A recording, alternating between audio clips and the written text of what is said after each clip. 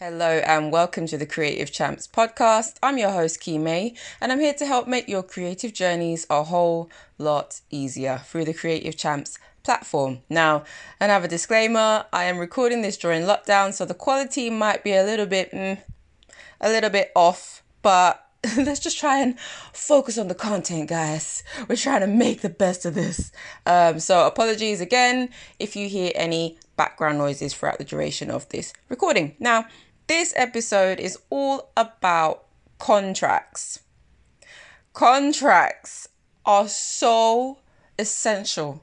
Contracts are probably one of the most important things that you could ever think to have during your career as a freelancer, as a creator, as in anything, because I know of some people in the past, I'm not judging anybody, but I'm just saying, I know of some people, I've met people in my life who have foregone the whole contract thing because they thought, oh, do you know what? Like, I know this person's my friend, isn't it? It's not going to go wrong. It can't go wrong. It's fine. And then it ends up going wrong. It ends up going pear-shaped and they ain't got a leg to stand on because they ain't got no contract. They ain't got no signature. There's no terms. There's nothing that's been outlined. So it ends up being a case of, well, he said, she said, you know? So I just wanted to comb through the things that you should have within a contract, because you need a contract regardless, whether you've known them for years or not, whether you trust them or whatever, you need a contract for every creative project you take on, just to safeguard yourselves. You know, it's not anything that's particularly difficult to obtain. It can take a little bit of time to put together, but I have actually offered something, which I will be speaking about at the end. I have actually offered something to help with that. But it's something that you need, because if you start to realize that, you know what, this person is probably not going to pay me, what do you have to even think of getting that money back or getting paid that money in the first place if you don't have a contract? Do you know what I mean? So it just makes things a lot easier and a lot more smoother to work with. Now, what should you include in your contracts, right? So the contracts that I write tend to include a statement of work, which is an outline of what you're going to be delivering, what it's going to be used for. I also include a process. So I will speak about the timeline of the project and how things will flow, at what points to expect what things, etc., etc.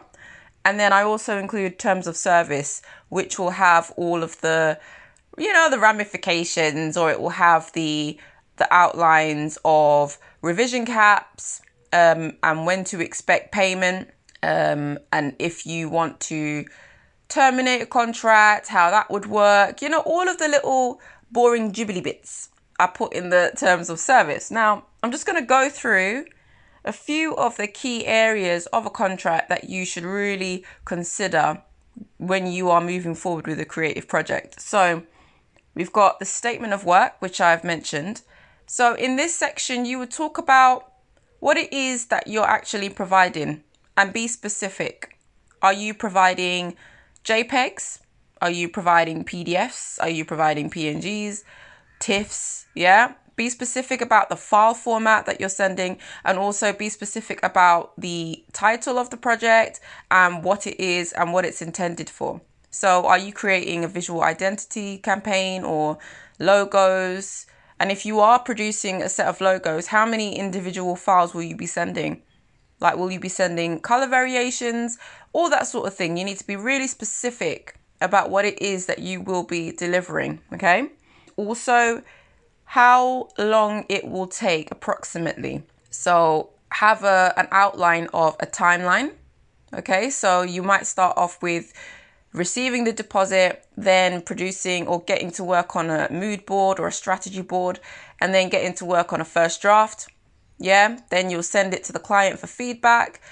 Then if they proceed to go ahead, blah, blah, blah, so you will outline the steps of your process in that section, just to let them know how you work. First of all, how you work and what the timeline will look like, what the process will look like, and so that they know what to expect as the next stage in the process.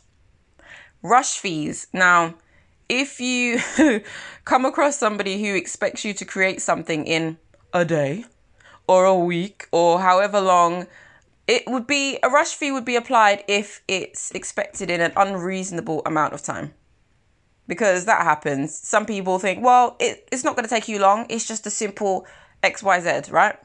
And I'll tell you from now, anybody who says anything like that, I'm sorry, they will never be a client of mine, because they don't understand. When people make statements like that, they don't understand the quality that needs to go into something. They don't understand the time. They don't understand any of the logistics, right? I find people like that an absolute nightmare to work with. And when you try to explain to them, like, look, bro, look, dude, look, whoever, this is a process, okay? And you need to allow us to just apply our usual process and get this work done to the best of our ability so that you can get what you've paid for. Do you know what I mean?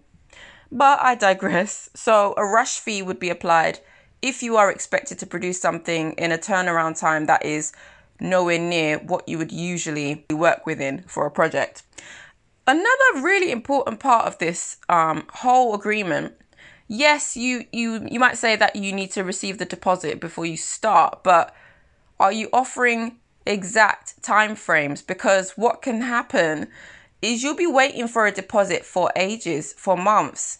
And then you're thinking, well, do I still move ahead with the project? At what point do I say, okay, maybe I've got to close the door on this? If you outline in your contract specific dates, so for me, I give them, once they've agreed that the fee is something that they are happy with, then we can proceed with the project. Then I will give them maximum, even a week is a stretch for me. I usually give them about 3 working days to send the payment over, right? I say give, but I need to reword this. This was when I used to freelance, because I don't freelance now, because I think some people are a bit, they think I still freelance now, so I still get requests. Thank you very much, but I don't. I stopped that now. I coach now, okay? But back in the day, when I used to work as a freelancer, I used to give them around 3 days to make the deposit payment. And if they didn't pay within that time frame, without good reason, then I just move on. I close the door on the project. But that was just me. That was my personal threshold. So whatever your threshold is, you need to be specific about it and you need to stick to it. And you need to make sure that the client is aware of these deadlines for payment as well. And also the point when you're about to send the final version, you need to receive the rest of the payment before you do that. Now, there needs to be a deadline for this as well, because you'll say, all right, upon receiving feedback or upon receiving confirmation that the final piece is approved, there needs to be a payment made by da-da-da-da-da. You know, you wouldn't word it like that. I have templates for that as well, actually, for when you're requesting money. So I have templates and things that you could, but you know what? Wait till the end of the podcast episode and I'll tell you where to find all these things. So yeah, so then you would need to outline, okay, from the moment that you have sent your approval, you will have, I don't know, give them however many days that you want to give them to make the payment, the final payment, to receive the final piece of work. And again, if they pass that payment date, then you have to send them a reminder. And then if they still don't send the remaining payment after that, then you don't release it until they do. You don't release it until they do. You archive that shit. You say, all right, well, they're making me wait for my money, so they're going to have to wait for their thing. And if they don't ever come back, then, I mean, well, they're likely to come back. But because, yeah, it might be the case that they just don't have the remaining funds. I don't know. Or some people just try to skimp out of it and they say, oh, can you just send me the preview? Or can you just send me the document, like without the watermark, like a low quality version? And people can still use low quality versions, but obviously they can't, they won't get the full quality or the full usability of the product. But when you're sending out proofs, always watermark it, at least watermark 60% of the image. That's what you need to do. Like, just lambast your brand, your logo, whatever, all over that shit. But enough that they can still see the quality or the imagery underneath, But yeah, you can't be sending out files without watermarks, regardless of the quality, because some people will still use that. They'll still use that.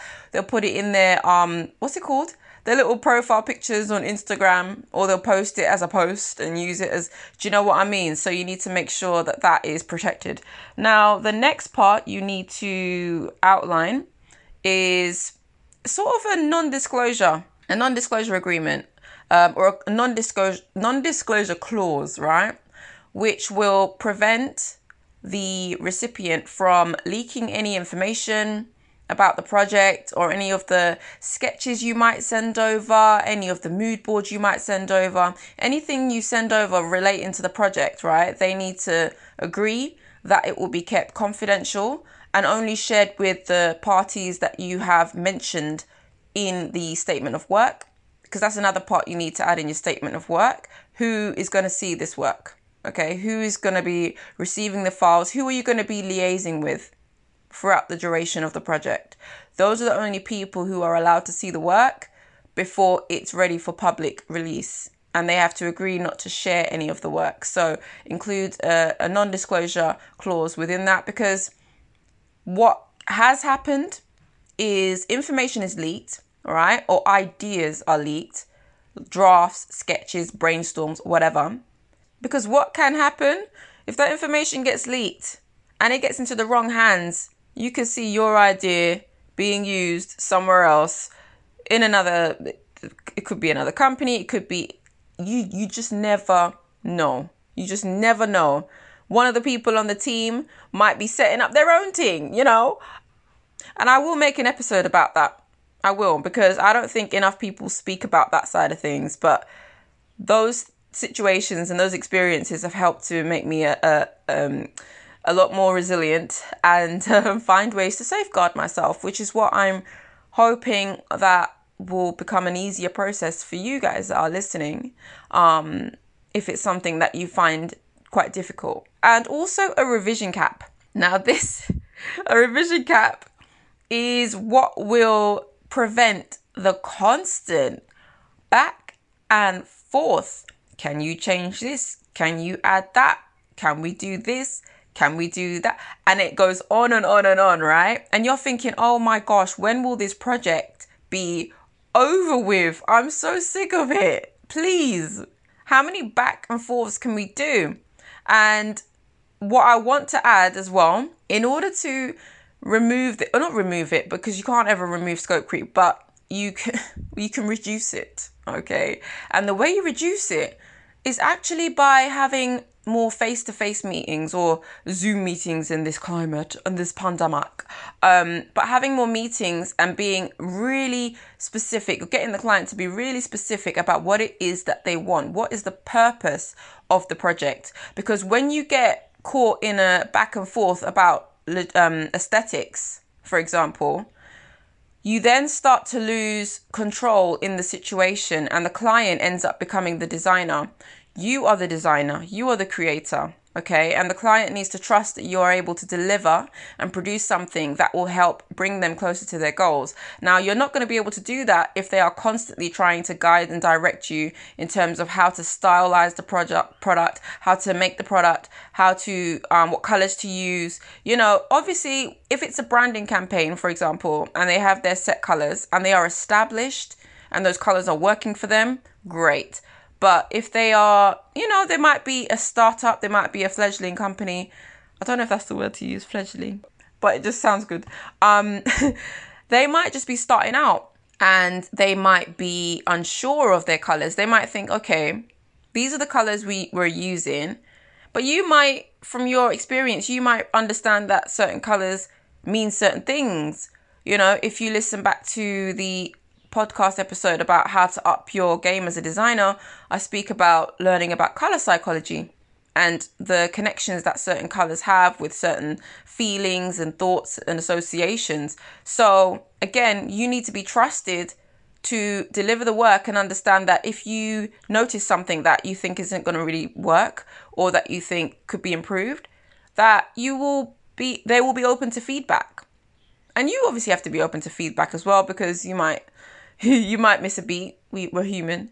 but they also need to be really open to constructive criticism in terms of color schemes they might be using and things that they might have in place that might be preventing them from moving closer to their goals. And if you recognize that, you can't feel afraid to share this with them, because this is something that can help propel them.